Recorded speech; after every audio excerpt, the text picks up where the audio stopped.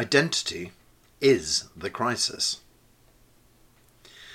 When I was a young man, a great anger and nonconformity arose in music. The punk revolution tried to break the system it had been contained by and reinvent music in one sweep. Bands had the temerity to sing about police brutality, state control, and of course the insidious practices of the music business.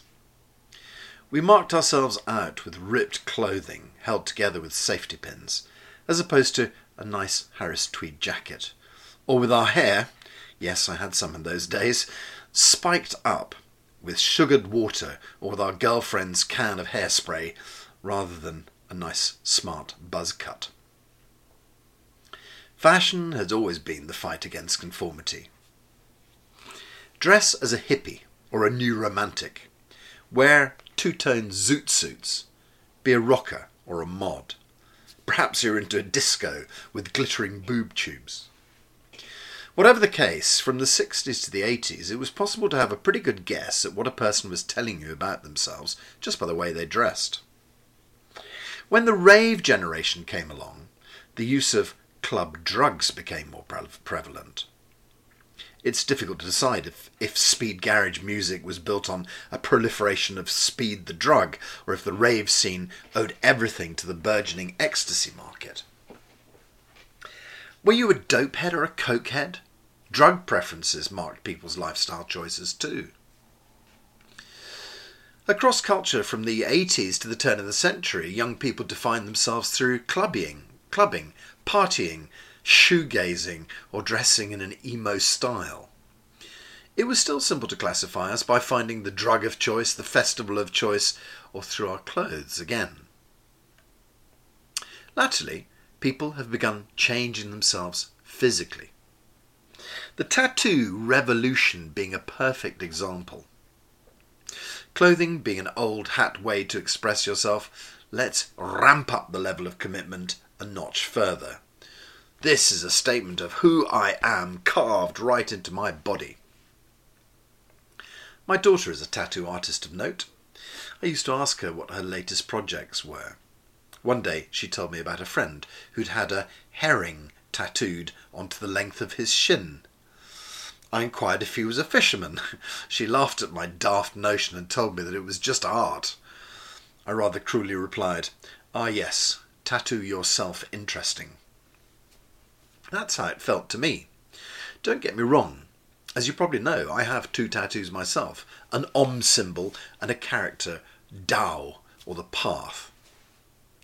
I had these done long before my daughter took up the art. They were my commitment to my journey of self-development, and were only done after long periods of contemplation. They were spiritual stamps as opposed to art. Hey, maybe I'm just kidding myself. Perhaps I was tattooing myself interesting too. But it didn't feel that way. I felt that they had power and significance. When I had my first tattoo done, it was in a shady backstreet shop in Streatham, South London. As the artist got down to work, puncturing my skin with a needle, we talked about life and the spiritual journey.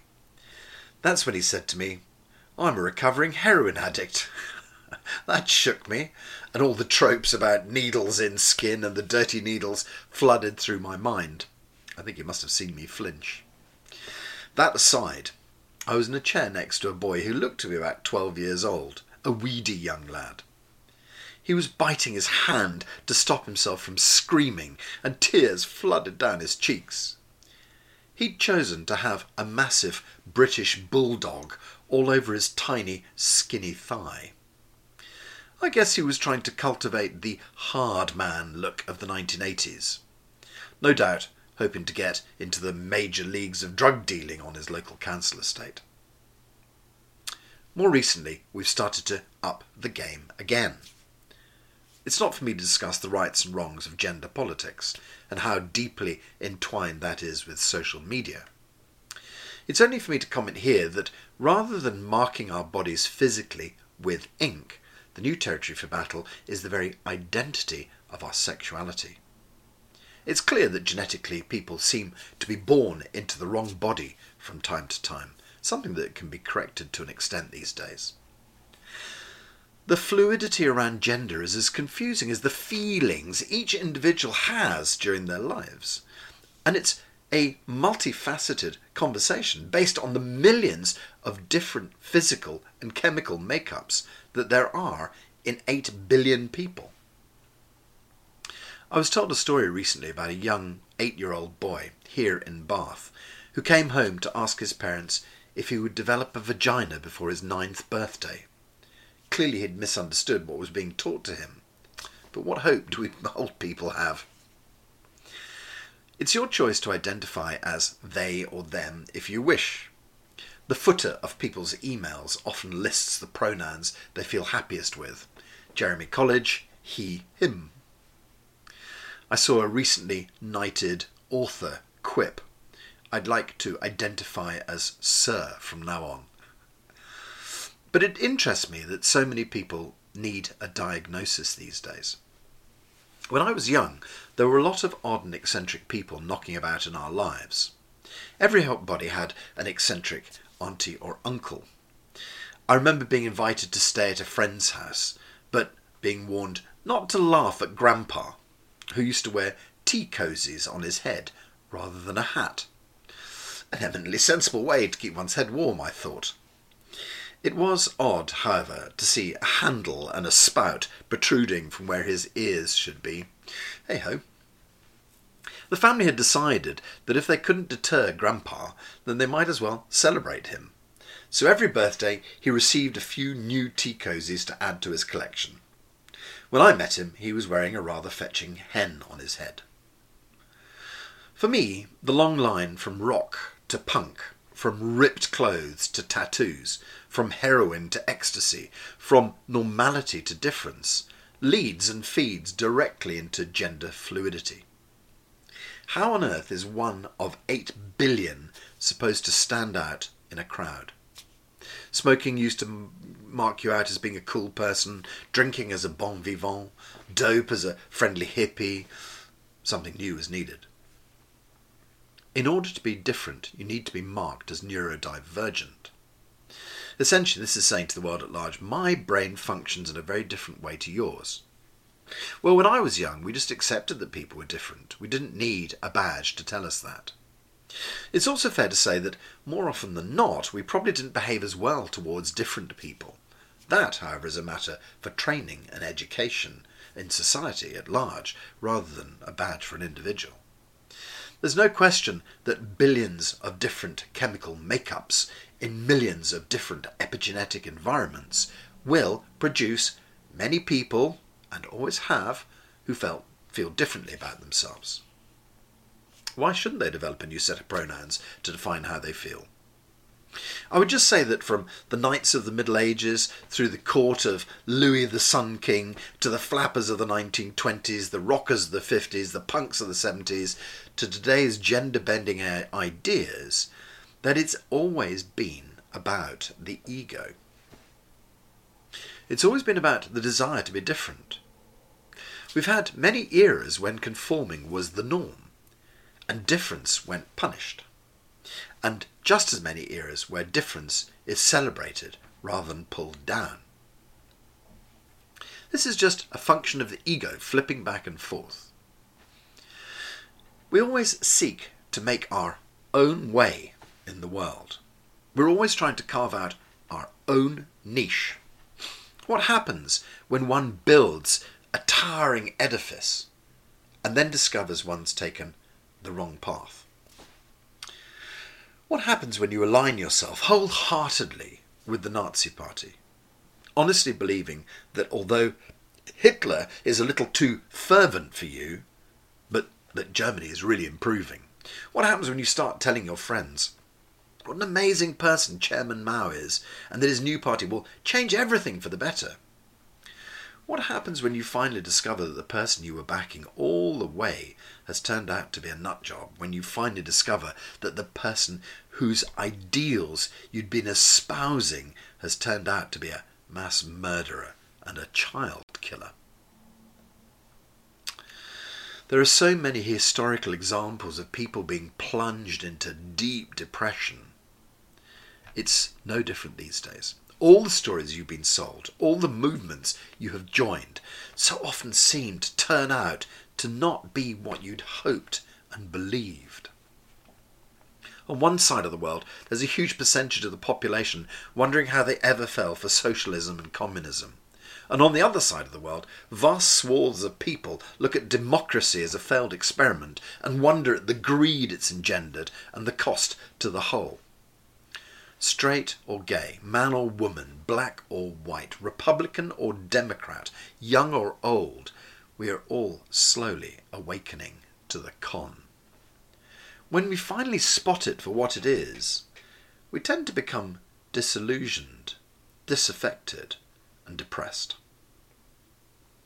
Depression is really a sickness of the ego.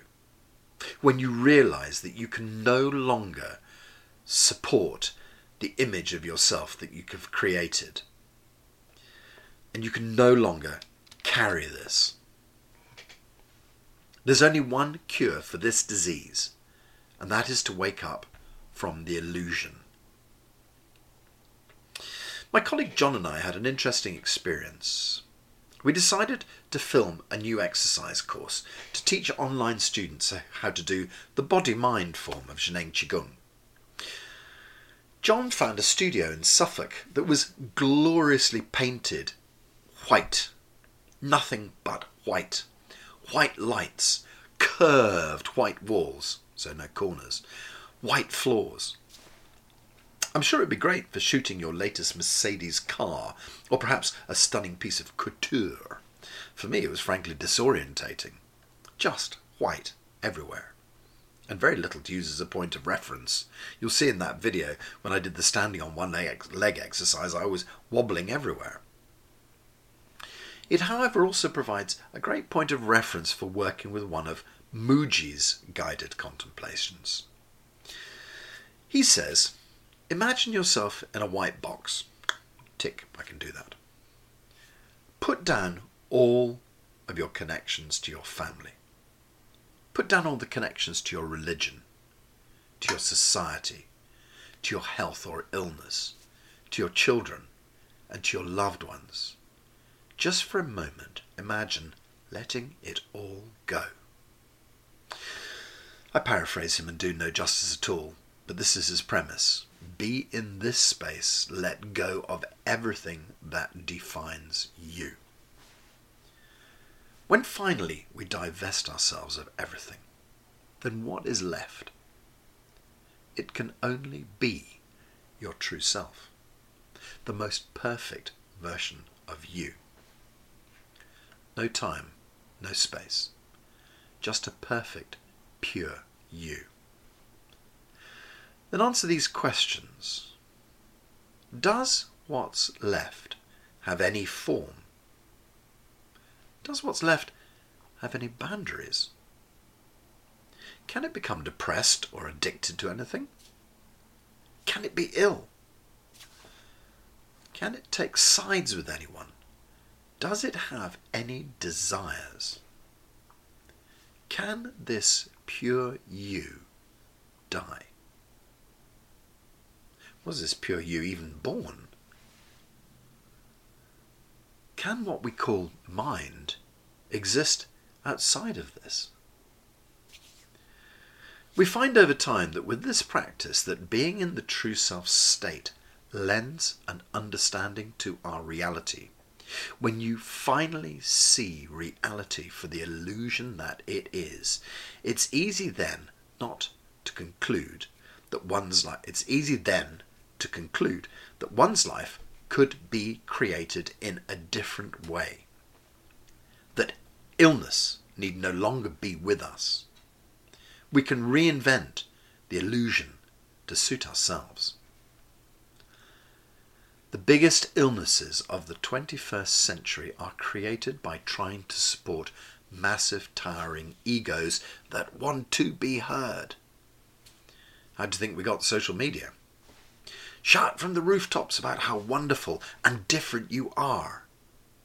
But realize that the truth of you is very different to that, and that what you are doing will come tumbling down one day. But don't worry, I'm here to catch you when you fall, with all my love. I just thought I'd add an honest note about my own personal development. I know what it is. I know where it is. I know what I need to do to get there. When the time is right, I'll pull the trigger and get on with dissolving. In the meantime, I visit this part of me regularly and rest in this state often. I still feel I have one last project that needs resolving. Then I'll see you out in the expanse.